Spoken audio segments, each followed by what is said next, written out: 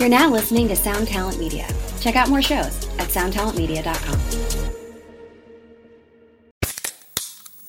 Hey, what's up, everyone? I'm Matt McGachy, the vocalist of Cryptopsy and the host of the Vox and Hops Metal Podcast, where I sit down with fellow metal musicians. We talk all about their lives and music while sharing killer craft beers. If you've ever wanted to sneak backstage and share a beer with one of your favorite musicians, well, Vox and Hops is the podcast for you. This week on the podcast, I dropped an amazing episode with Dom Grimal of The Last Felony, Ion Dissonance, and Cryptopsy. There is this episode and over 450 other ones to help you enjoy life, metal, and craft beer. So what are you waiting for? It's time to become a Vox and Hops head. Cheers! Corey was out that day, so it was me, Benny, and Ollie in the studio. I took the day off of work, and we ended up, just the two of us kind of working through. Wait, so was Ollie engineering you? Yes, that actually happened. Does no one remember So I Benny was left by myself with Pro Tools, which I've never used before, to engineer myself? This doesn't surprise me. Ben's got shit to do. Can't be engineering this entire. He's like, all right, you seem like you've got this. Hey, you flew across the country. You can do this too. Why not? I gotta go answer this email. He had to go get shredded at the gym, so he's like, hey, press this button and then this button. And Ollie was like, I can do that. So, All right, ladies and gentlemen, welcome again to 2020. I'm Siobhan Cronin here with my cohorts, and we have a surprise additional cohort introducing himself on the episode. But first, Corey Peza and Benny Goodman. Hey, guys. Hey. And our guest this week, back for part 2, he did his introduction also for part 1, Matthew LaPierre of Lost Symphony, 3 Years Gone, studio musician, guitarist extraordinaire, composer, sculptor that we learned in the first episode, artist.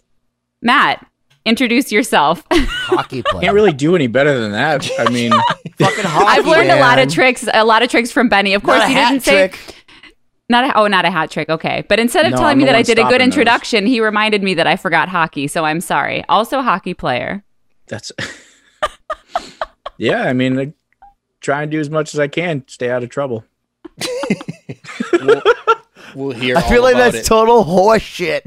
They don't Anyway, need to for know everyone that. listening, don't forget to go to 2020-d.com, like and subscribe. Go to the YouTube channel. If you're not watching the video cast, get the fuck on it. And Listen- LostSymphony.com. And hopefully Adrenaline Media and our PR people have told Jackson Charvel that they should know that they should be hosting this about Matthew LaPierre, because if you guys have not heard this guy play in his own band, nevertheless, LostSymphony.com, you need to go check it out because he is ferocious.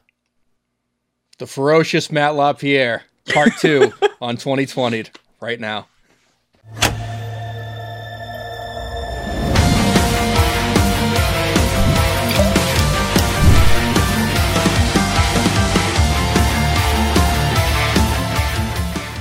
Hello and welcome to another episode of 2020. My name is Corey Peza. I'm here as always with my cohorts in crime, Siobhan Cronin. Hey, how's it going, Corey? Not too bad. Looks like you have another special guest there with We you have a as well. special guest who is nonverbal, Pino the dog. It's all right. We have enough Who's just verbal going to awkwardly people on this. stare at me. The staring is fantastic. And someone who is definitely verbal, Benny Goodman. Hi.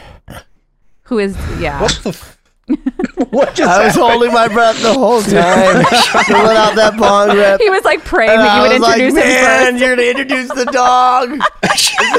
I'm not even going to expel smoke. Was that? I was anyways. turning blue, man. That was a very. It's still. I think that gave our listeners and viewers a very good picture of what to expect from you Of what's for about the to next happen. hour. Right. And back with us for a second hour, Lost Symphony guitarist, a good friend, Matt LaPierre. How's it going, man? What's up, man? And, He didn't leave us yet, so this is good Yeah, news. he's stuck around. Has not reached through the screen to strangle Ben yet. We will see how this I think the hour screen is goes. the only thing stopping him at this point. But if you have not yet, Bloodlust. I'll figure it out. yeah, if you have Right. not yet listened to our previous Incoming episode, news from Marty Friedman. I just wanted to let you know on air. Hey, Corey. Hope you're well. I should be shooting your video. Your video? damn Are right. you reading emails? Marty, what the fuck? Now, this is his actual email right now, 8:43 p.m., whatever time it is in Japan. I will be shooting your video tomorrow or the next day. I have your notes here. What fucking notes, Corey? So I should be fine. Me and Marty had, but if you have any requests before I They're lay just it throwing down, out via email. hold on. It's real casual. What is he, a Friedman. fucking rat now? Please let me know. Thanks! Exclamation point. Marty. Tell Marty I'll get back to him when I have a minute. All right. Yes. Would you like me to? I'm surprised do he even not tell copied Marty me on that. Because I'll be like, Corey is currently on the air, but he says, tell Marty I will get back to him in a minute. Do not tell Marty anything. Marty will sit there and be like, it's been more than a minute. I counted. Anyways, thank you everyone for indulging us on that. Yeah, like no again, context, randomly reading an email on our show. So there we That's go. so We just Marty. lost 10 people. Actually, I think at this point, if you're listening to this show, then the video he's talking about should be released. So enjoy that. We'll post a link below. So on this date, he hadn't recorded it yet. Yes, exactly. Well, and if he does anything stupid, it's probably because Corey requested it. Exactly. Okay. Anyways. So we'll blame Corey. Anyway, back to the Why topic not? at hand. Yes. Our wonderful guest, Matt LaPierre. Corey, go on. Yes, joining us for a second hour. If you have not yet watched his first hour, kind of learn a little bit about your backstory and how you got into music. Learn a few things that I didn't even know. We've known you for years. You're apparently a sculptor. That's a thing. Who's your biggest influence as a sculptor? Don't really have anyone specific. Just kind of was just freeform, whatever. Freeform? Do you have any of your old sculptures, like stuff that you've built or made? I guess what's the proper not term? Around. You've not. I don't. I'm just wondering if you still have them since it's probably been a while, or do you still do any of this? I have most of my like drawings and sketches and stuff along those lines, but I think some of my is DeviantArt still a thing? I don't Maybe. know. That might not have been any of your scene. It was not. No. Yeah. So that was. Can you describe it? What is it? So DeviantArt was just like, it was like almost MySpace for artsy types. Oh, okay. So basically you put your sort of portfolio or you put different pieces up, and all of it that's on there now is like super dated, but just a bunch of like pencil sketches and stuff along those lines. Matt, So it's like the original social media for art. I hate to break it to you, but MySpace, they burned down and they lost all the files. They're gone. Oh, I know. All my buddies' old bands, we can't even listen to those terrible. They're gone. Like, all of my pictures from college gone. Where you think that it was backed up forever to the cloud? I never had a MySpace. Me neither. I skipped that. I joined Facebook. Do you think like, there's someone in Japan that's like, I one day shall bring back MySpace and I shall have all the recordings? And we just got canceled. Awesome. God. So I don't even know where we are yet. But anyways, there was a previous episode. Make sure you watch that. Makes Learn about two Matt. of us. I don't know where I am either. That's fucking crazy, dude. You're back to your normal In self in this- this episode. You were kind of like demure the first one, and now you've smoked enough that you've recovered your Yeah, personality. now he's To date back to a actually little being bit. himself. Right. For better or worse. In this hour, I want to talk about kind of what you're up to now. You have another project called 3 Years Gone. Can you tell us a little bit about that? Yeah. So me and my buddy Pat's been doing the singer-songwriter thing for a while. He's also the Big Scary Man guy. For anyone from Boston, you definitely know who he is. He's loud, and he's the Viking at all the Bruins games. So we met through some of my hockey buddies. We were just going to a Bruins game, and he's like, hey, you should check out some of Pat's music. And Pat's like, oh, it's not any good, whatever. He shows it to me, and actually one of the songs we're re-recording right now with Corey, Stay a While. If you haven't checked that out, that's actually the name of the album that he released originally under his name, Patrick Kearns. And everything that I heard on it, I definitely thought it had potential. I thought, he's got a great voice. So he was like, hey, we should work on music sometime. And I was like, oh yeah, definitely. And this is when I was in the thick of all that, working, 6 jobs and having no time to really breathe. So we ended up playing it was like a show at, what is that dive bar in Worcester? You have to be more specific than that. Lucky Dog. I know, there's plenty of them. The Lucky Dog. I just Tammany remember- Hall. Was it the one we went to No. before Tammany our Hall, show? Lucky Oh, yeah. Dog. The Lucky Dog. Ralph's Rock Diner. Ralph's Diner, bro. Yep, with the dried puke on the monitors. That was Oh, that sounds horrible. That's great. That sounds like it's a good rock venue. No, it's a great. They used to have metal. I think it was Metal Thursdays there. But yeah, so it was metal every day there. It was, except for we played up. So he hit me up. He's like, "Hey, my friend wants me to play her birthday party, and I need another guitar player." And everyone was telling me that you're pretty good, and I was like, "I'm okay." So I showed up, and we had one practice. It went really well. We both love Tenacious D and a bunch of those ridiculous songs. So we ended up doing a full set, and it went really well. And then life happened, and I was super busy, so we never really did anything after that. That was about 3 years ago, hence 3 years gone. Okay. And then we ended up reconnecting. Yeah, we ended up reconnecting. It was, probably about a year or two ago. Was this after MySpace, or did you connect through MySpace? Was he in your your top 10? We did everything through MySpace. We're still recording this album through MySpace. Via Wait, so Corey. is Justin Timberlake on it? Oh, yeah. Because I would JT. love it, dude. We call him JT, but you whatever. So anyway, we started, working on some songs and playing just acoustic shows. We were originally called for acoustic nights. We were Acoustic Penetration. Nice.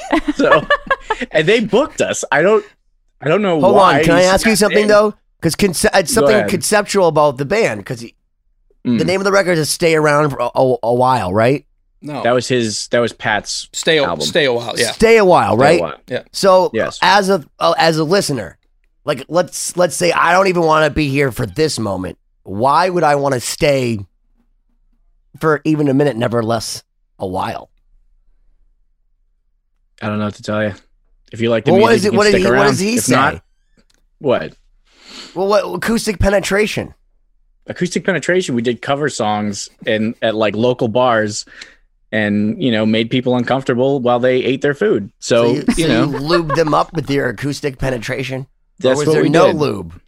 No comment. Anyway, what kind of songs? Wait, hold on. What kind of songs did you play with your Acoustic Penetration gig?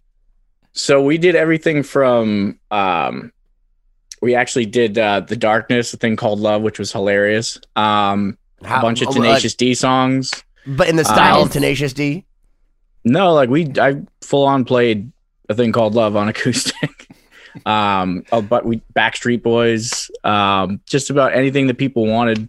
Modest Mouse, we played a little bit of everything. Stuff that people like. And we just kept getting booked because we would always pack the place out, and you have a new appreciation for the Killers. Yeah, I actually just learned how to play that for a show. That's a hard riff, right? Last week. That's not easy, bro. That one's a mind fucker. You're like, all right. Like, I guess if this is going to be the song forever, like, dude, you did something. It's like playing Twister with your hands. To play that intro. Yeah, lick it's dumb. Oh, Mr. Brightside, or Mr. Brightside. Yeah, it's an infamously simple sounding yet difficult. Right, sure. But is it dumb though? Because I'm going to tell you that as a person that's played hundreds of weddings as a DJ, hundreds, and as a band even as well, nothing is like the if you need to pull out all stops, if you need to know how dead in the water you really are, wherever you are, whenever you are, wherever you may be, whatever the scenario is, the Killers transcends all space and time. Yeah. And if people don't respond well to that, then there's something off color, and you may not be able to control it. That Sugar We're Going Down by Fall Out Boy always gets people going. Yeah. And Ocean Stacey's Avenue mom. by Yellow Card. Stacy's mom, dude. Stacy's mom. There's a ton of those that just, as soon as you start playing it, people lose their mind. So, it's always the drunk people in the front that are just like, oh, it's happening. And they're singing in your face and you can smell the booze. I got punched. Yeah. Actually, the first show we played at this place, Southside Tavern, I got punched in Quincy, twice. Ked. No, I was in Braintree, but I got punched twice by a drunk chick dancing. Mid what does it mean? Singing. What do you mean dancing? He was basically just flailing around, and I got spinning back fist to the face twice. Perfect. Then she went and heaved in the parking lot, which was great. So classy. Yeah. But yeah, sounds playing bar like games. Braintree would do. Yeah. It's a lovely town. So at what point did you shift from, doing the covers and the bar gigs to coming up and wanting to do like an album and actually release as a band? So that was definitely more Pat than me. I mean, as most of you know, I'm not really a band guy. I like doing session work because there's less drama with everything and I get paid. So it's, that's kind of my wheelhouse. But I mean, me and Pat are such good friends that it was one of those things where I'm like, I can't say no. So when we were hanging out, he had a bunch of songs. He's always writing, and he's, as Corey knows, he's great with writing hooks. Vocal hooks. It's one of those things where I'm like, all right, fine, I'll play on this song. Like it's you can't say no when I'm like, all right, now it's stuck in my head and it's not even recorded yet, so this is great. And so just hanging out, he would just show me, hey, I have this idea, and it's usually simple cowboy chords, your G, C, A minor, D, and I'd have to come up with something over it or some sort of melody. And as they started to pile up, we would play them. We would kind of like sprinkle them into those acoustic sets. And I think it was last summer, right before all the, when COVID started like lifting a little bit, when people were like, oh, you can go outside again. He's like, hey, man, we should record an album. I was like, okay, what are you thinking? And I originally was just going to be an acoustic EP, and that was it. But the more he got into it, the more he was like, no, I want to go full blown, full band, everything, all the stops. Let's go. And did you have any songs already written, or was that like the start of the process? Like, yeah, we had a bunch stuff? of them. Okay. Yeah, we had a bunch of them ready to go. Like I said, he would show me some stuff, and I would write riffs to it or little lead lines and try and figure out the harmonies, and then that spiraled out of control. We'll get into that at some point. But so we went in, and we were going to actually record with his buddy Corey.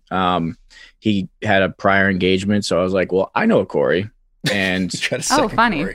Yeah, it's those Corys, man.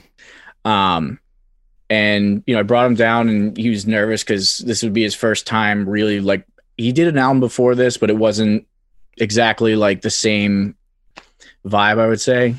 He was, he's super nervous where he's got me and Corey, who I've spoken super highly of, and he knows about Lost Symphony, and was just like, I don't know if I can do all this stuff. Like, I'm an acoustic guy at the bar. Like, that's what I do. And I'm like, you're going to be fine. You got a good voice and you know what you're doing.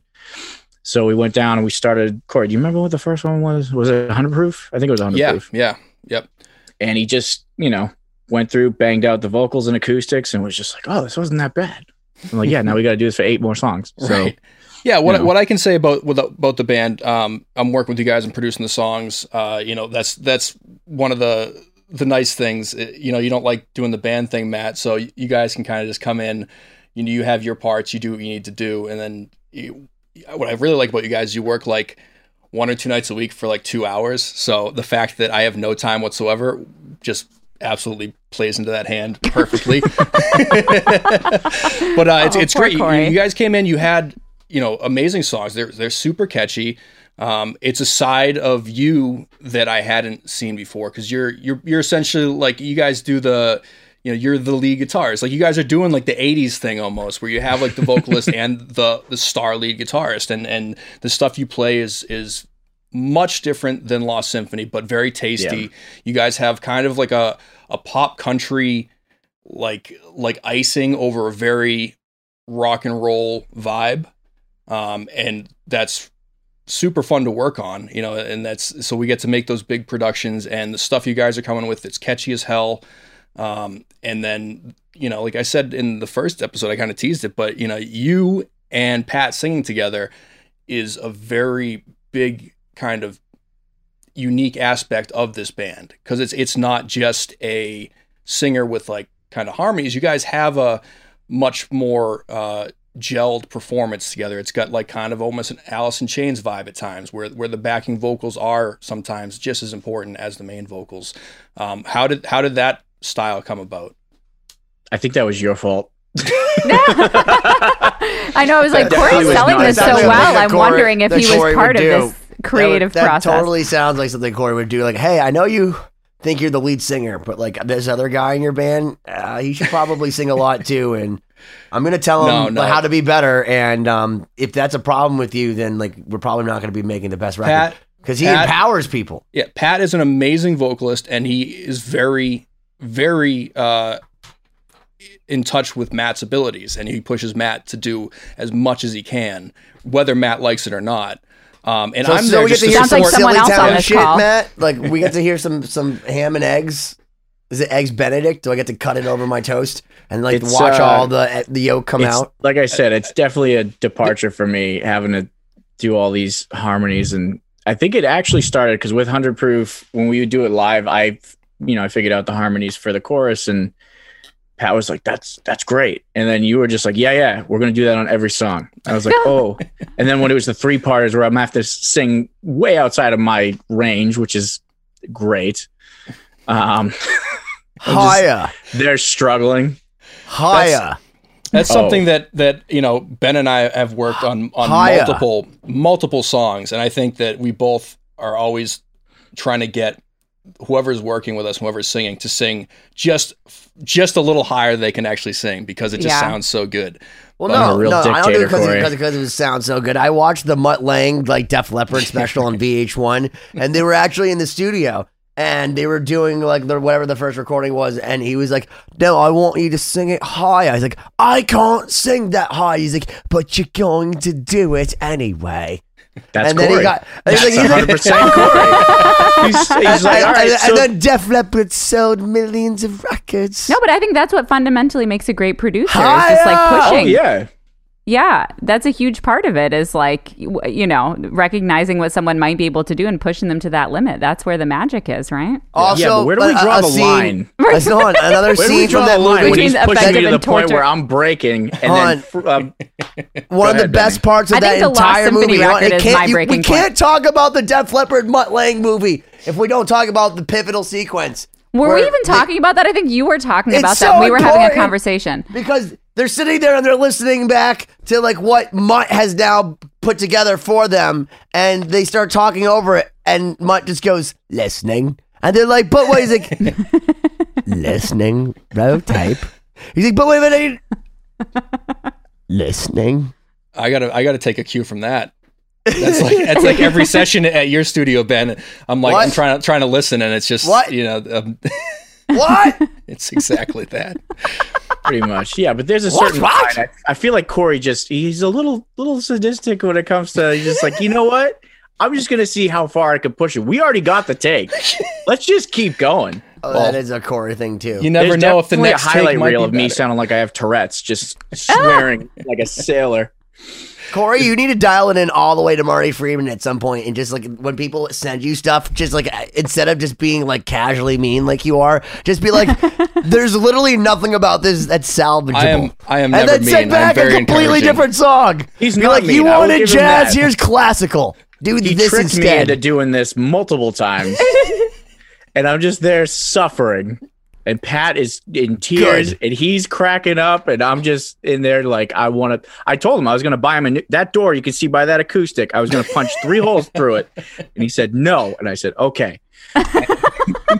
He's reformed himself. I'll build you a new door. But like you said, Matt, music is supposed to be fun, and I have a lot of fun listening to you try to hit a G3 up there. It was a G4, wasn't it? A G4. I can't wait to hear all this stuff, man. This sounds really cool. Yeah.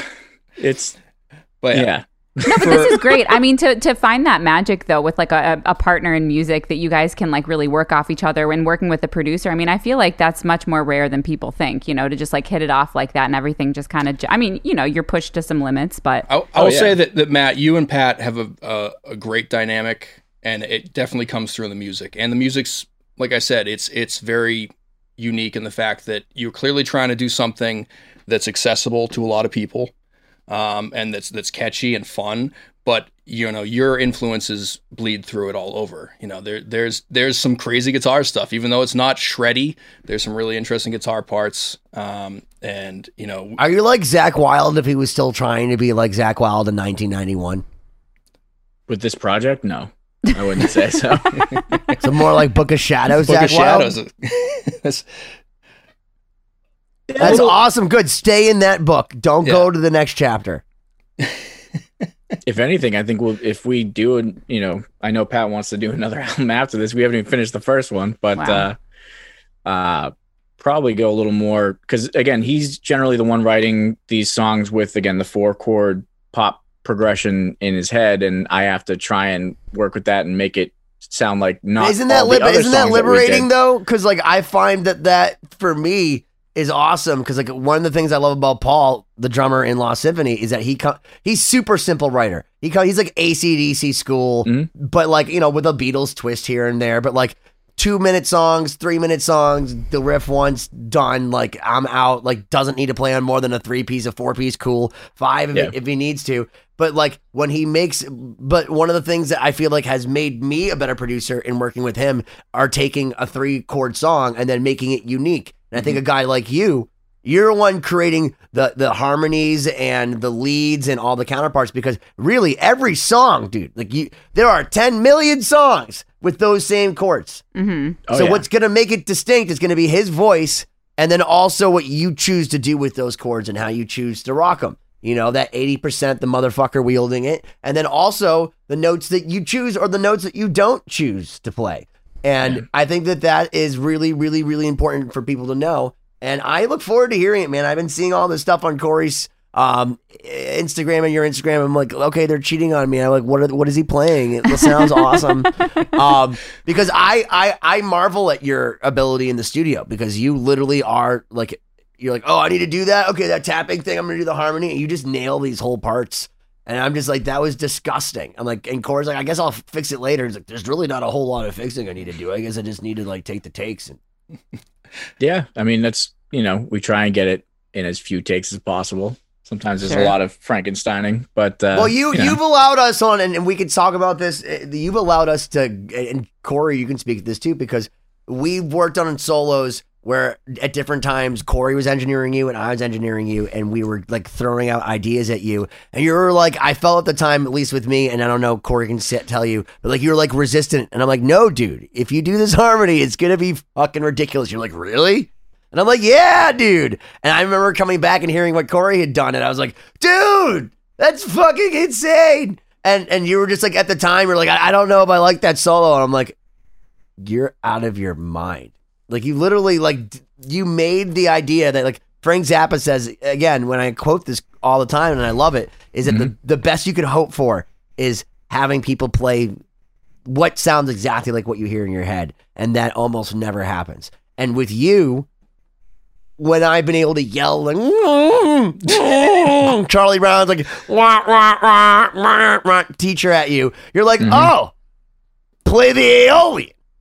Okay. Yeah. And you do it. I will say that's one of the treats of working with you, Matt, in studio, is that, like, whereas Ben and I could sit there and like program like the ultimate lead, instead we can just have you do it, because it's all the things it's all the things we wish we could actually play on guitar, but we can't. So we're like, so what if you just did that like C minor arpeggio into that tapping part, like, but like double time, and you're like, oh, like this. Yeah, and you're like, oh, I sweeped into it, but then I did the economy picking thing here, and then you're like moving your pick between your fingers. Hold on, I got it. Like, this is literally Matt when he plays. He's like, and then he like switches it. He's like, oh, it's in my other hand behind your ear. And then he's like, oh, I'm still tapping. I'm still doing. And then you guys tell me to do a solo, and I'm like that meme of the lady with the math equations in the back. Yeah, you don't even have frets, girl. No frets. We're going. We don't need frets. Improvisation has been, thankfully, one of my... Bumblefoot's like, yeah, dude, I don't need frets either. Fuck you. Figure. Since we've had the chance, both Ben and I, to work with both of you, it's completely different, but amazing in both ways, because with you, Siobhan, it can be like, you know what, this line needs like a solid like fifth to run through it. And that's all you have to say, and bam, you can lay down that line and do it exactly how it needs to be done. Without a second she's thought. like, no, that's underselling it. You are like the TC Helicon pedal harmonizer that you can put on that has like the intelligent harmony, And instead of like knowing, like what mode. No offense to TC, like, but that's like insulting to what I she know. does. I'm kidding. No, I'm just saying, but if you want to do the minor or the major seventh or the natural seventh, like you always know that, and we don't have to tell you. Like you're just like, well, yeah, that's exactly like we were building anticipation. Like, well, if you're going to do that cadence, like you have a reason in your head already. So I don't even need to tell you anything. I'm just like, yeah, do a layer, do the next layer. And they're like, well, logically, the only thing you could do with that. Meanwhile, my brain is exploding. I mean, technically, if I was going to make an inversion of that, we could do that. But then the lead would be, all right, I guess we could do, and you do 3 more of those. Yeah. It's awesome. Well, your brain's exploding. I'm threatening to rip doors off hinges. So, I mean, I just don't have the strength for that. So I think I just accept defeat. And I'm like, all right, this is what it's going to be. All of that combined, both sides of the coin are what lead to what we ended up with Lost Symphony, which, it's why if it was completely one or the other, I don't think it would be as special as it is. I think it's a good combination of that kind of like spark of the moment. Can I tell you how awesome it is? I'm going to give you the best endorsement of this record ever. Can you let me finish anything? I'm sorry. Corey almost had a perfect sound bite. Almost a perfect sound bite. could have been dope. You know what? Who cares? Just Lost Symphony. LostSymphony.com. It's only Ben's project. All right, Ben, go on. The stage is yours. Well, I was going to say that we got the best compliment this entire journey on this record. We had Steve Wood, who hopefully by the time this comes out will already have aired, who's such a great guy, and I love him, and he's going to come back, and he's just a wealth of information. But he listened to Lost Symphony, and he asked me last night, which I don't know, it's long ago for the people listening now, but he said, do you actually play on this? And it was the greatest compliment ever. I'm like, I wrote the songs and recorded it and engineered it and yelled at the mixing guy all the time. And he's like, really? What do you play? The guitar. Like he was surprised. Like he played the guitar on the Lost Symphony. And I was like, I played the Rolodex. Pretty much. But the point is that he was completely enamored by the fact that I could even possibly have been on something that good in his mind. And I was like, wow. That's a compliment, because literally I always feel like I should be by far the worst. And for someone to think that I'm not even good enough to be in my own band makes me feel like I'm really good about the band. Especially when they're as esteemed and as experienced as someone like Steve Wood, who was there at the inception of Tom Petty's career and Led Zeppelin, and was watching Jimi Hendrix and Eric Clapton, and was with Jimmy Page when he, bought Joe Walsh's 1959 Les Paul. He was fucking there. I will let people listen to that episode. Don't give away all the details. That's not on an episode yet. Oh, okay. It's a bonus fact. Bonus. It's a bonus Easter egg. Let's get back to Matt. Yes. So, I mean, as much as I love talking about Lost Symphony, of course, Matt, I'm curious to hear about you getting into session work and working in studios, and like, how did that whole thing start for you? It actually started with, if I remember right, it was a Craigslist ad. Back in the day. Oh yeah, with this guy that had a studio. I think it was in Weymouth. I don't. This was probably 10 years ago. Mm-hmm. Matt, 10 years ago, you were 12. Stop talking. Questionable age. Was probably like 18, 19. Corey's like, I have balsamic vinegar. That's older than you. Anyway. Okay. But yeah, I ended up showing up, and he's like, I need someone to play leads over this track. And it was like I'm going to use the term butt rock, but like it was like a butt rock project. Yeah. And he was just like, hey, and this is when I was, just figuring out like all the sweeping and stuff. And I was like, oh, I could do this little run. And he thought it was great. And then he started telling his buddies, and, I started looking into him like, oh, I can, because he paid me for the time. And I was like, huh, this isn't bad. I can do this. And it just kind of spiraled from there. Just, word of mouth, people who knew me, I've been told I'm easy to work with. So, whenever someone needed something done and relatively quick, or, was looking for ideas to bounce off. I want to kill someone. That's a separate thing. But I'm saying you're very valuable. You're like the wolf. You could either help someone track a solo or bury someone in the desert. multifaceted, we'll call it. It's got many sides. many sides. But yeah, so I started doing that, and it was mostly like, you'd get your standard rock bands, like local rock bands or blues bands, or nothing too crazy. And then the more people I got to know, the more projects I got to play on, and via word of mouth, like I said, I would get contacted by friends of friends, and then I, after being in that the gospel band and then the jazz project and having all these different connections, got to actually dip my toes into doing some jazz tracks or some country tracks, or and trying to cut my teeth and like learn all these different styles, and getting to where I am now, where if someone's like, hey, I need play this, I need a bebop lick over this, okay, yeah, I got you. Or hey, play this like really twangy country kind of lead, and there's plenty of that kind of stuff on 3 Years Gone. And I mean, there's still a lot of rock. Doesn't sound like you're asking for anything that Kirk Hammett can't do. Just throw a wah pedal on it and it's great. He's got a B-bender. The Unforgiven 2, have you not heard that? Or is that James? James plays I think maybe that's James. That's above Kirk's pay grade. I should know better. But yeah, anyway, that's how I got into doing session work. And then when the internet became more prevalent as to like a way to communicate with people, obviously like there was MySpace and all that stuff back when I was first starting, but now where you can have things like this with Zoom, where you got a client that's like, hey, I have this random pop song, can you play some jazz chords over it, or can you play, it's always, they're like, oh, it's they always call them jazz chords, it's always sevenths, or so like an right. 9. Something that isn't strictly died. I was gonna ask very importantly, because I talk about jazz chords a lot and then they make fun of me. When someone says play jazz chords, do you mean 7ths and 9ths? Because I say that a lot of the time, and then occasionally a 13th. Those are pop jazz chords. Yeah. Yep. Until you get into like the sharp 5, sharp 9. Yeah. Listen, Brubeck.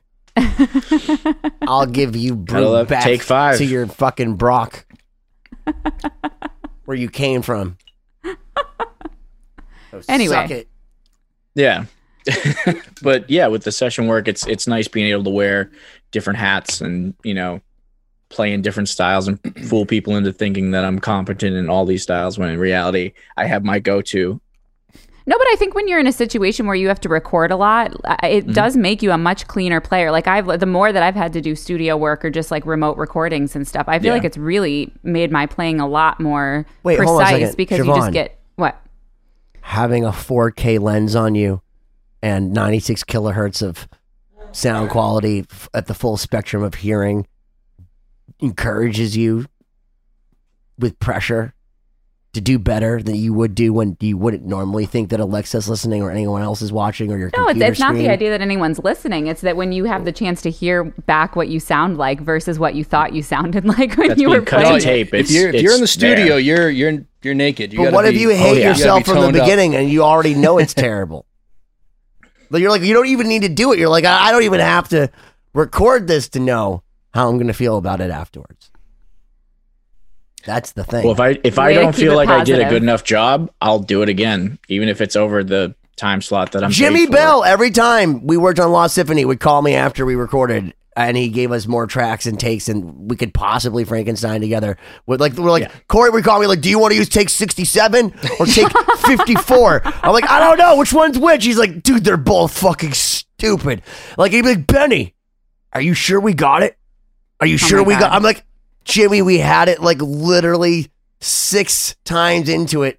Like, we had it like probably 2 times into it. But when you're at that level, there are like infinite possibilities of what could be the best take. It's like everything is so great. Like, Jimmy's. That's the problem. Anything he puts out is up. I'll listen to it. I'm not going to say no. The fastest picking I've ever seen. Yeah, I think most ferocious. Ben and I have both said that it's you and Jimmy that are our ideal. Like, we want to hear this solo. Let's have Matt or Jimmy play it, and it will sound exactly like how our heads play it, that we could never actually do with our fingers. Yeah. In fact, I'm going to talk about the neurotic guitarist here for a moment, because we got funding for this show now. So I would like to get some of the people in the room that are on Lost Symphony because I want to understand what it's like to get the pandas in the cage together. The Neurotic Guitarist got funding? Did we get anything? And by funding, Like, I mean Lost Symphony I got 2020. my David Ellison coffee for free. You're right. You know what I mean? Like, which if you haven't got the Ellison sponsor. roast in peace, like that shit is so fucking delicious. David Ellison. But I want to get you guys in the same room. I want to get Jimmy Bell. I want to get Kelly. I want to get Matt. That would be because phenomenal. I would love to have you guys. Because the thing is like it's funny to watch you guys online because you all marvel at each other's techniques. Because like Jimmy will be like, "Oh, I can't do anything that Matt does," and then you're like, "Why would you need to do anything that I do? He does it the hard way, and he does it even faster than me." And then Kelly's just like, "Wow, look at these guys. This is really great." But still plays still faster students. and more meticulously like accurate than like a fucking robotic machine and with feel still. But it's like he is like the perfect like if you were to it's obnoxious. You guys are all obnoxious. And I want to understand as the Neurotic Guitarist what makes you guys so good because I honestly when we started this and Corey can speak to this, we didn't like people would say like what makes the greatest guitarist? And there's so many different things to me now that I respect in guitar players, but one of the things that you possess and Kelly possesses and Jimmy possesses and Joey Concepcion possesses, and certainly Siobhan, is you guys are all able just to fucking pull out musical brilliance out of your fucking assholes. Just at all times. That should be the byline on the You Lost guys Symphony literally record. fucking and even Paul. Like Paul, like he's like Shannon Larkin was marveling at his ability to play. Like, if I practiced this so long, like Paul didn't practice it at all. Yeah. Not at all. Not even that day did he practice it. Maybe 3 takes he practiced it before that. And you guys are all able. Like Siobhan is like 1-take wonders. Like she's just like, oh, this one, that one, that one, that one. What time do we have to go out for food? Yeah, if there's one thing that Lost Symphony and knowing all of you guys has like really brought to light, it's that you get really jaded about shredders and like people that just are 100% like technique and like it doesn't impress you anymore when you hear players that actually have that musicality that to bring out the notes in a way that actually matters instead of just as many as they can fit into a second, which Jimmy Bell can fit a lot of notes into 1 second, but they're all tasty. really Well, you really know, well placed. The greatest testament to Jimmy Bell's ability is we play with so many people on this record, but every time I play our songs in whatever form, mix or master to Paul, our drummer, it's like the first time for him. And he always looks at me, he goes like, who's this? Who's this? But every time Jimmy Bell is like, who's that? And I'm just like, dude, it's fucking Jimmy Bell. Oh yeah, I should know that. And then like we'll be like 9 more minutes because we listened to a test printing of chapter 3 the other day. Who's that? It's Jimmy Bell, dude. Oh, who's that? It's Jimmy Bell. Every time, like, and I've played him the same songs for 17 years, like 6 years. I don't know. a long time. Jimmy's the only wah pedal on all these records, right? Wah pedal, true. but he has a ferociousness also. No, that- it's not a crutch for him, but I'm just saying. I think that like no, that's he's not a Kirk Hammett. Yeah. I can only imagine funny. Matt More with a Morgan wah eggs pedal. and Benedict and ham, not with the et. Remember the first time seeing videos of him, and I was like, well, I should probably go practice some more. I think I showed them I to don't you think because my metronome goes we were that in the fast. studio, and I remember specifically saying, "Okay, man, I think I found somebody that has scared me officially more than any other human being in my entire life." And he plays like these Brian Setzer-esque, strange bebop, cowboy, fucking country shred like riffs, like to a metronome, like in his fucking bedroom, quietly At like 4 a.m. and they're like bursts of notes, 5 notes, 4 notes, like Rusty Cooley, like eat your fucking heart out shit. And he's just like going up and down, and like his fingers are like a blur, a fucking blur. And he's like, sorry for my sloppiness or something like. Yeah. And you think he's not being facetious. He really doubts the fact that he's Highlander. There can only be one. Yeah, when he was trying to pick my brain about sweep picking, I'm like, why? You don't need to. Dude, he should just pick it There's the way no he does reason.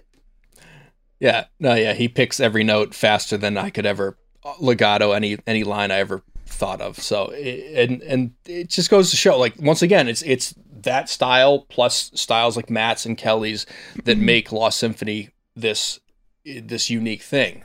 But Ulrich Wilde brought up a good point, though, that you're picking, your tone is in your picking hand. And Jimmy, like, and he's a lefty. So, like, there's something about, like, being the devil's son, and, you know, and not being forced to play the other way. And that guy has gone through, by the way, more as an neurotic guitarist. He posts more amazing vintage lefty guitars that are worth so much money. You fucking dumbass, Jimmy Bell. What the fuck are you doing getting rid of gold top 60s like fucking lefties? No, he's amazing. He's like he's the nicest person in the world. We're going to see Matt leave the frame and then pop into Ben's studio. By the way, Mandy, his wife, is the great. Like, she's a nurse, like, just like saving lives and like going and inoculating people and vaccinating, whatever the word is. I don't know. She's amazing. She's like doing these like all day, 24-hour fucking things. But Jimmy Bell is a fucking saint. But with that finger, with that picking hand, whatever hand, the other hand, the left hand. We're at the point of the episode where you're on a rant and you're screaming. The fucking left hand, dude. You know from the first note, because he does these arpeggios. From the first note, he comes in, even when he's playing that stuff, you could hear the pick. Yeah, Jimmy's amazing, and you have a film strip running through your head, and we're getting like 1 out of every 12 frames. Yeah, exactly. So let's bring it back down. Yeah, but anyways, exactly. Siobhan's disturbed. If anyone remembers I'm not disturbed. I'm just, Matt, I do. That's a good movie. Yeah, why don't we get back to Matt? Like, why don't you talk just about the Lost Symphony process? Guest. You know, that's kind of... You know, that's, I think, the pinnacle of like your ability to let loose, I think, at least recently, right? As far as your projects go. The funny thing is I look back at some of these, because we recorded some of these so long ago. I was like, wow, I sucked. I was like, oh no. It has been a process. So I think about that too, like the amount of the stuff that has changed in between like the first and the last, you know, experience. Well, the biggest bummer is when we started, we didn't think it was going to be anything that big. And now, like, you know, a few years later, it's like, oh, we probably should have like actually tried to like get those mics into position. And, I kind of wish I tuned my bass. No, yeah, it was a lot of like, especially with some of the funny thing is obviously their tracks have been pulled from different years, so they're, you know, a little shuffled. Mm-hmm. But like hearing stuff from when I first started recording with you guys and being like just cringing listening to this, I'm like, oh no. Like, well, the thing that's crazy is that this is the only project that has so much, like, so many good players doing so much cool stuff that like we genuinely forget amazing solos. Yeah, because we get some stuff just like sent to us, and like we Kelly. hear it really quickly. Yeah, and like a guy like Kelly, and be like, dude, I sent you that solo, and we'll hear it like 3 o'clock in the morning, be like, that's amazing. Go back to sleep and never get the fucking WeTransfer file, and then be like, well, maybe we need to do something there. And then it's like, holy shit, that was fucking amazing. Because this record was done so many different times. And I gotta say hats off, because the most amazing thing that Corey did, other than just, I guess, probably just get rid of all the drums, was make everything sound consistent from song to song. Because this literally... There's no drums in Lost Symphony. But like jazz, like, okay, so if recording was like jazz. Okay, wait, Ben, we're gonna lose everyone. What are you talking about? Lost Symphony is like to mix, because it's like musical surprise. Wow. Just disclaimer, there's drums on the record. I promise there's drums. I did not delete the drums. Can confirm. But yes, Lost Symphony was recorded over several years, and the 3 records are a combination pulled from all different times in that era to make sure it was a cohesive, flowing kind of order. Like how Kill Bill was filmed. Kind of. Sure. Kind of like I was going to say, I think I was like 22, 23 when I recorded the first couple solos with you guys. So it's been a bit. That's amazing. Yeah. No, I feel the same too. 2 years ago, you making me out to be like I'm 12. Come on, man. No, but I think, I feel like my musicianship has developed over the course of the albums that we've done. So it's interesting to hear them, you know. I have to say that there's something that you're very similar to Jimmy on. I'm going to call it out on this record. So on Decomposing Composers, which, by the way, if anyone wants to hear Matt and Siobhan go off musically, like literally, like, I don't want to say a case of the notes because I can't make fun of Vivaldi or Schubert because or Beethoven. Or whoever it was. Yeah, I was told it was Beethoven the whole time. They're all really good. I was cursing his name for a while. But Siobhan, with especially with Paganini, I was saying to Corey last night, it's so funny that Siobhan is so relaxed and chill, because when you listen to the way that she, I don't know, did you call it bows during Paganini's Fifth Caprice? I'm like, you sound like an angry person. You and Jimmy both have this ferociousness. You're like, you have to get there. You have to get there. But it's meticulously in time. She may have been an angry person, because I think that was like 2 days before I had to deliver the masters, and she's like, yeah, how do we do this? But the frenetic energy that there was a lot of panic in the process. But I'm saying it's like something you would have heard from Jason Beckner off Shrapnel. The energy, and then you're like, oh yeah, hey, how are you? Oh, no, welcome to Miami. It's fine. Now this restaurant's really good. And like, I'm like, the panic is all behind closed doors. We're gonna have to teach you how to rig doors off hinges. I'm telling you, it's a great stress reliever. It's also very expensive, so I wouldn't 100% advise it. But yeah, what are we talking about? Breaking doors off hinges. Yeah. Oh, okay. I got to work on my strength a little bit. I'm not sure I'm there yet. We'll get you there. All right. Yeah. But anyways, what I was trying to get to before we dove down this lovely Lost Symphony, wormhole, I wanted to hear Matt's opinion on kind of not Ben's opinion. his approach to coming into a project like this, obviously, and how it's developed over the years, and maybe the difference between your first session with Us Idiots versus your last session with Us Idiots, and how maybe how that has changed over time. I think how has it changed? Oh, then shut the fuck up. Corey beat me to it. He did it. Yeah. He did it, everybody. Look at that. Thanks for listening enough, Matt, or that this is like a pivotal moment. It's like Bob Barker being like, I got one in, Rob. I feel like you expect it at this point. You're just like pushing until one of us says it. So Corey beat me to the punch. I've been waiting for this. I'm like, it's going to happen. It's going to happen on this episode. But yeah, I mean, going from first tracking, and you asking more so of like compositionally, or just thinking just your experience, man? What was it like? Writing, being in studio, doing all that. Well, with Lost Symphony in particular, it was one of those things like where there were these weird modulations, but having to play at that speed and, trying to be conscious of being tasteful and not just like musical masturbation, because, that's a thing.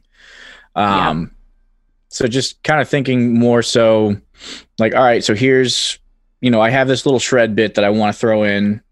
This is something I'm happy with, but I want to have something that ties that into the next section, and it make it cohesive enough where it sounds like, oh, this was something he thought about, not just, all right, we press record and went for it. But hold on, in your defense, when you first came down, you're like, cool, I think this works, and then I'd be like, yeah, do a harmony to it. You'd be like, wait, what do you want me to like? But you like Rain Man would be like, okay. And then you go back and listen to it and fucking come up with the perfect harmony. But like the next time you came down, you're like, you already like anticipated the harmonies. You're like, and you were just fucking like watching you play was like, It was a pleasure to you, because it's like literally like you, every time you're like, I'm going to get smarter. I'm going to get better. And you're like the fucking, you're like the artificial intelligence. And you're like, how is your day, Corey? Is everything all right? Is it 73 degrees? Do you feel temperate? Siobhan, do you want to take this? Yeah, you just learn to anticipate the workflow. That's what I'll say. Yeah, I thought you were going to tell Ben to shut the fuck up. I knew Corey was going with that, but that's separate. I was going to say with all this too, and then seeing like just more and more monster players getting involved and trying to be like, all right, so the bar's pretty high. I should probably write something that, I just don't. You don't want to be the low man on the totem pole with one of these type of albums. Is that a challenge as far as like, you want to obviously show your ability, but at the same time, you don't want to be the guy that's just, once again, like just fitting in as many notes as you can. Mm-hmm. Yeah, you blow your load become with, forgettable. Like, look at all these notes I just played. You're like, yeah, but why? Right. So how do you approach something like that? Honestly, the direction from you guys was great, because it was one of those things where I'm like, there's so many directions you can go with these pieces, because a lot of times the sections I would get were pretty wide open. You know, it wasn't too much going on where you'd have to think of like, oh, is this going to create like too much chaos, or does it need a flowing melodic line here rather than like, you know, let's, you know, pick it up and, you know, burn through this one passage. I think like one of the best examples of that was actually one that me and you did, was a Conflagration, where we were thinking, oh, we had these melodic lines from my first take of one of those that we used as like the transitional sections, we'll call it. And then, that was a good example of something that we were, I think it was one of the first ones we did with you. And maybe a week before we had to deliver the record, I think I sent out like a mix, and you're like, dude, no. You're like, I was like, you can't put that out. You can't put that out. And like, by the way, there's been so many people, so many guitar players that have even played on the record that they're like, who is that did that crazy thing in that song? I'm like, Conrad. They're like, no, the other guy. I'm like, really? The other guy. Really? That's the other guy. No, but like, come on, man. Conrad Simon is a fucking weird. No. Like, he's like a fucking demon sent from outer space. So that's actually that's a great track. You. If you haven't checked out Lost Symphony, first of all, what the hell? Like, why are you watching us? That's the only reason we're here. Right? How did you find us? Please check out Lost Symphony. Check out Conflagration off of Chapter 2. It's one of my favorite tunes, and it's got super, some of the super most cool, the energetic. opening 8 seconds with Conrad is some of the most intense music that's on any of the records. But then Matt comes in with something that answers Conrad's insanity in an incredibly musical way, and that's kind of what we're talking about right now. You can continue. I was gonna say it was one of those things where I actually did that first take through the one that I was like, we need to scrap this completely. That was that was actually me and Ollie together, believe it or not. Benny, I think, was he had to run to the gym at that time. Of course, middle of a session, why not? I mean, look at those guns. You have muscle shirt. The muscles come tomorrow, or had to. No, I love it. But my God. Corey was out that day, so it was me, Benny, and Ollie in the studio. I took the day off of work, and we ended up just the two of us kind of working through. Wait, so was Ollie engineering you? Yes, that actually happened. Does no one remember So I Benny was left by myself with Pro Tools, which I've never used before, to engineer myself? This doesn't surprise me.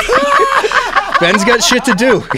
Can't be engineering this entire. He's like, all right, you seem like you've got this. Hey, you flew across the country. You can do this too. Why not? I gotta go answer this email. He had to go get shredded at the gym, so he's like, hey, press this button and then this button. And Ollie was like, I can do that. So we had a bunch of takes of me just being like, I don't know what's going on right now. And he's like, I think it's recording. And I'm like, all right, cool. And then he ended up pulling up a bunch of King Diamond solos. He's like, do something like this. And I was just like, I don't think that's what this needs, but okay. So, yeah, he's like, you know who you remind me? He's like, every so often would just be like, that reminds me of George Lynch. And I was like, okay, like, cool.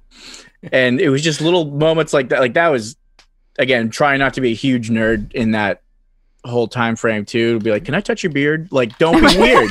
Like, dial it back. He doesn't need to know that you're just like, look at this guy that I'm playing with right now. So yeah, I mean, we had a great time that session, but it was definitely a trash solo. If I let you touch my beard, will you give me free hockey tickets? So yeah, he totally would have. He would have been like that. If you'd been like, if you had asked Ollie, like, can I touch your beard? He'd be like, can I get free hockey tickets?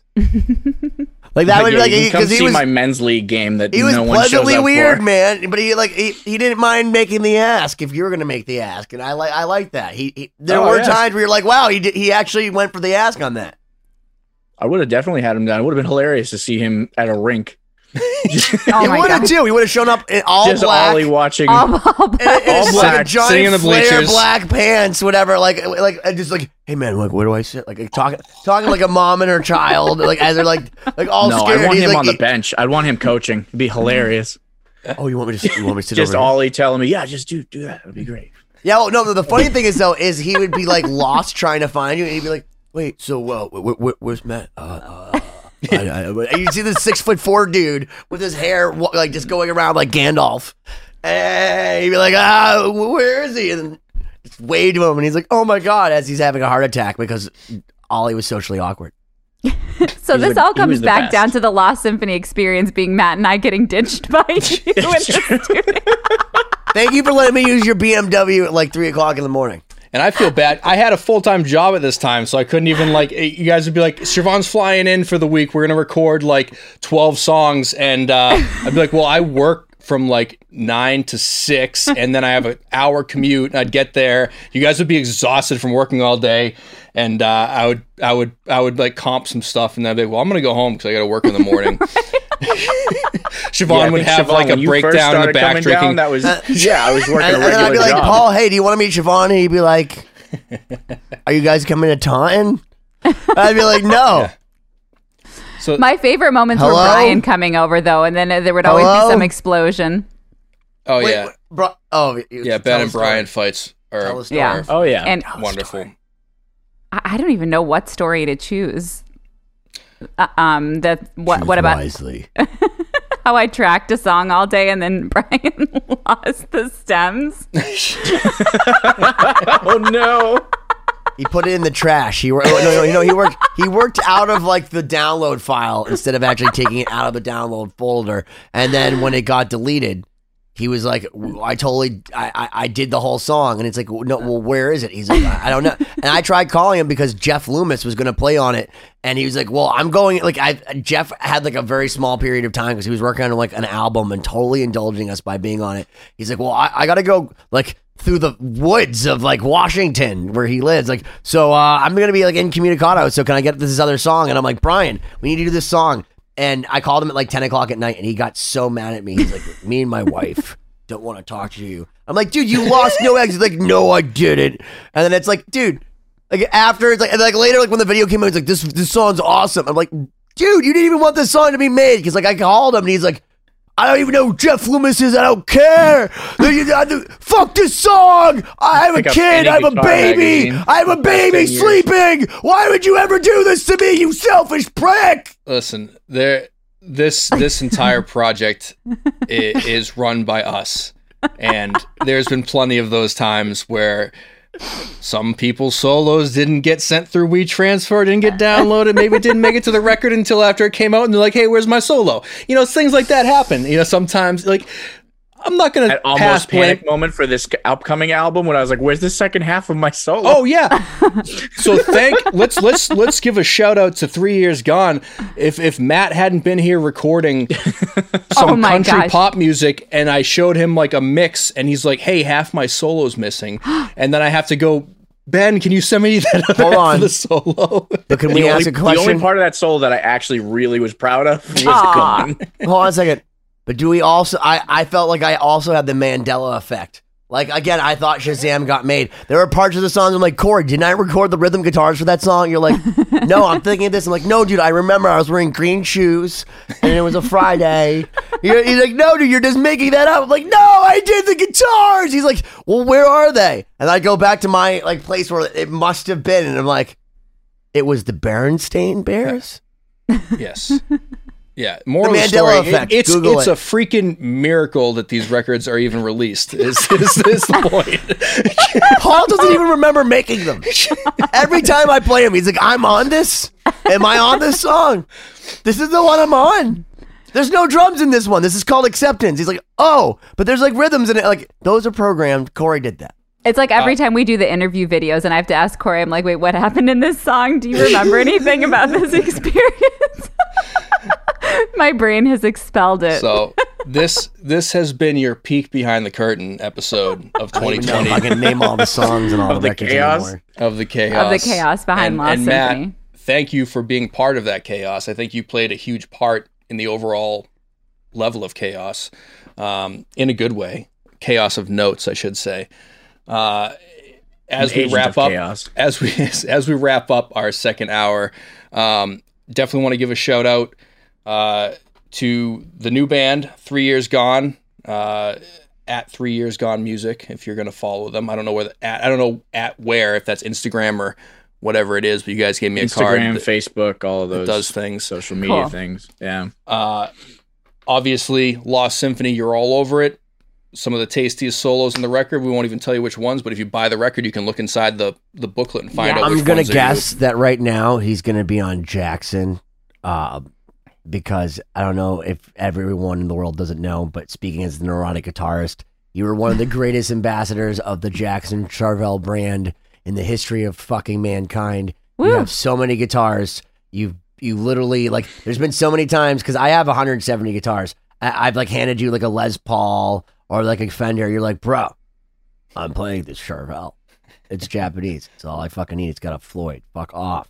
And, like, literally, you are the most brand loyal. And if Jackson or Charvel are watching, like, if there's any human being that, first off, has bought enough and deserves, just in Campbell points, a fucking free, like, custom shop guitar, it's Matt. But Matt, as also a challenge to you from now, Jackson has said that on Mondays, Metal Mondays, that they will repost Lost Symphony, i.e. anyone who wants to play a Jackson guitar, maybe like you, since you seem to have a few Charvels and Jackson products in your house, you should encourage them by putting out this shred, which, as by now, Chapter 3 will be rolling out. People can go and see. And you guys should comment on it. And you should let Jackson know, because there should be a Matt LaPierre Jackson. Amen. Matt, if there was a Matt LaPierre Jackson as the neurotic guitarist, I'm asking you this. Sure thing. What design it for me? Bring me through this porn in my head. Tell Charvel, tell Jackson. So First off, would it be a Jackson Charvel or a Charvel? Jackson. Well, which one would it be if we I'd had to probably choose? go Charvel, honestly, just because they're. Are we talking a little American more or versatile. Japanese? American. Okay, so we're American Charvel. Are we in Ontario, Canada right now? So what's going on? It's probably one of the Pro Mod series, but I'd spec it out with, a beautiful. Oh, easy there, Chief. Probably spec it out with some just like natural wood grain. Prefer that on any guitar, just because I think. Wait. What kind of wood? I don't know yet. I haven't decided. You just Are we put me on the talking spot. maple? For the Maple top- cap over mahogany? Are we talking Maybe a maple cap. crotch mahogany? Fiddleback mahogany? Ribbon mahogany? It'll be great. Believe me. Probably 24 frets? 22 frets? 24. Always 24 for me. I know Corey's a fan of the 22, but Are we talking a locking system? 24. Are we talking fixed bridge?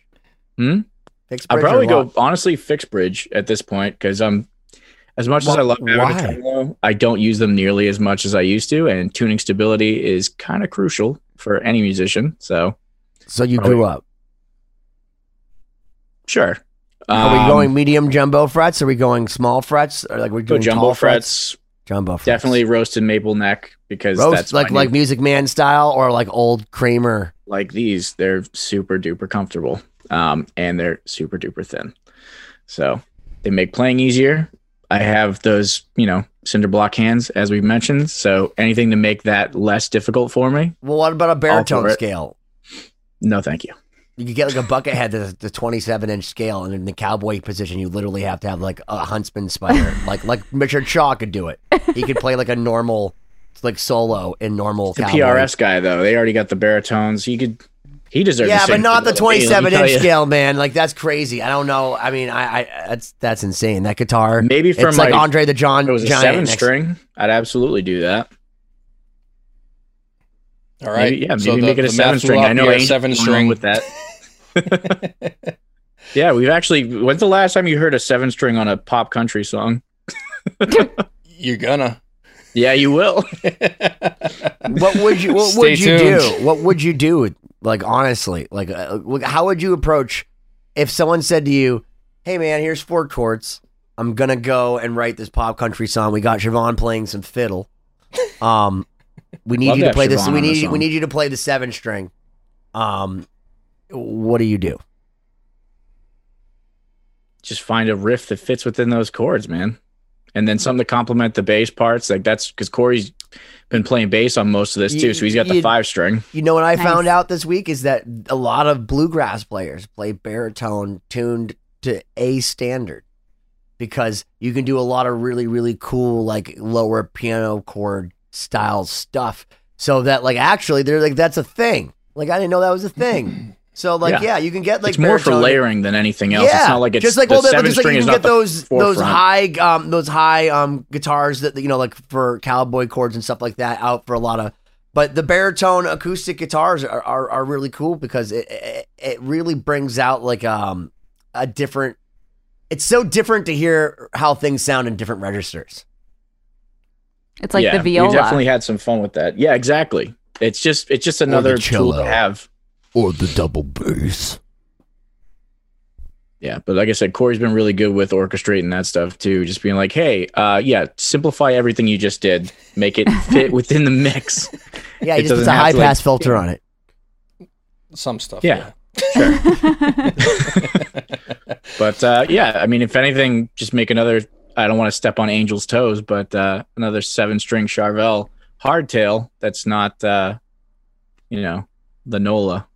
But what would be different about it, Matt? Like, why would Charvel want to make this guitar over just more of Angel's a guitar? Meat and potatoes, less frills, very straightforward. Maybe some coil splitting, but straightforward. What are you trying to say with that? Not going there. No, not going. We there. don't What do you mean? What a good place to end the Right. episode. Like side dots, or can we do shark fins on our Charvel? Yeah, sure, we'll do all that. But anyway, the other project I wanted to mention, I know Corey and I had touched on it too. My producer buddy, and actually he was with that gospel band, phenomenal bass player AJ Seeley. We're working on it's very 80s. Yes. It's super Nice. 80s. Also has a 7-string on it. It's pretty much like every video game soundtrack you can imagine with like, it's if you think of like racing in general, it's that kind of vibe. I don't know if it's actually getting used for a video game or whatever the project is, but he hit me up and was like, hey, I want you to play a lot of notes on this. And I said, okay. Yeah. So it's a good track. What's the name it's being released under? Do you know? I think it's under his whole brand. So it's AJ Seeley, but I think the track's called Final Lap. So Good that stuff. should be, we'll finish that up. I think so. It'll be this Friday. It'll probably be out by the time, this episode airs. So but check the description of this episode. Anything we talked about, if it's out, there'll be links for it. Matt, thank you, man. Yeah, It's been a thank you so pleasure. much. This was so fun. glad to be here. We had some good laughs about the Thank Lost you for Symphony staying experience. a while. Look at that callback. Ben's There it checked out. 2020-2020-d.com. Make sure you go there, like and subscribe to the podcast so you don't miss it on future episodes. LostSymphony.com. That is our Listen to sponsor. Matt is amazing. I mean this from the bottom of my heart. It's such a pleasure working with you and having you to be able to actually say that you played with the people that you did, and like we talked about it like fictitiously, and then it became a thing, and that we actually manifested it, and that it was as good as we hoped, and that people they respected you because you are that good, and they gave us respect because of you. I tip my hat to you, sir. Thank you for helping us bring them into the spider's web. Yeah, glad to be a part of it. Honestly, this has been Both you and Siobhan been gave us great. the credibility for us, little guys, to con you into coming to my basement. Again, people know who she is. I'm just the guy behind the curtain. No, you're amazing. No, it's such a pleasure to be on the records with you and to get to know you. And you're such a great musician. It was great to get to know even more of you in these episodes. So Yes. So buy chapter 3 and then go buy chapter 2 and then buy Yes. chapter 1. Then buy 100 proof because that should be out at the same time. Yes. And yes, 3 years gone. Here's a logo that I was given. So Oh, there's cool. 3 years That's gone. one of the logos. and chapter 3, not the German way, the American way. and with that, you've been 2020. Thank you for listening to this episode of 2020. As always, visit 2020-d.com. Like and subscribe to the podcast so you don't miss out on future episodes. This week's throwback clip is from episode number 30, featuring Steve Stevens, best known as the guitarist for Billy Idol. Check it out. We being on stage with that guy, nothing is scripted. So you got to be on your toes because he's going to do something different every night in every That's great. song. That's great. You know, like I just like spend my time because I know the guitar parts by now, and I'm just looking at him and going, he's out of his fucking mind, but how brilliant. That's exactly what I want Billy Idol to be. He's not this one thing, you know, he's not this, you know, I've seen bands that kind of go through the motions and they kind of play the hits and they seem like they're a little bored of that. And I can tell you, man, it's not the case with Billy. He's the real deal, man. He's still passionate about it.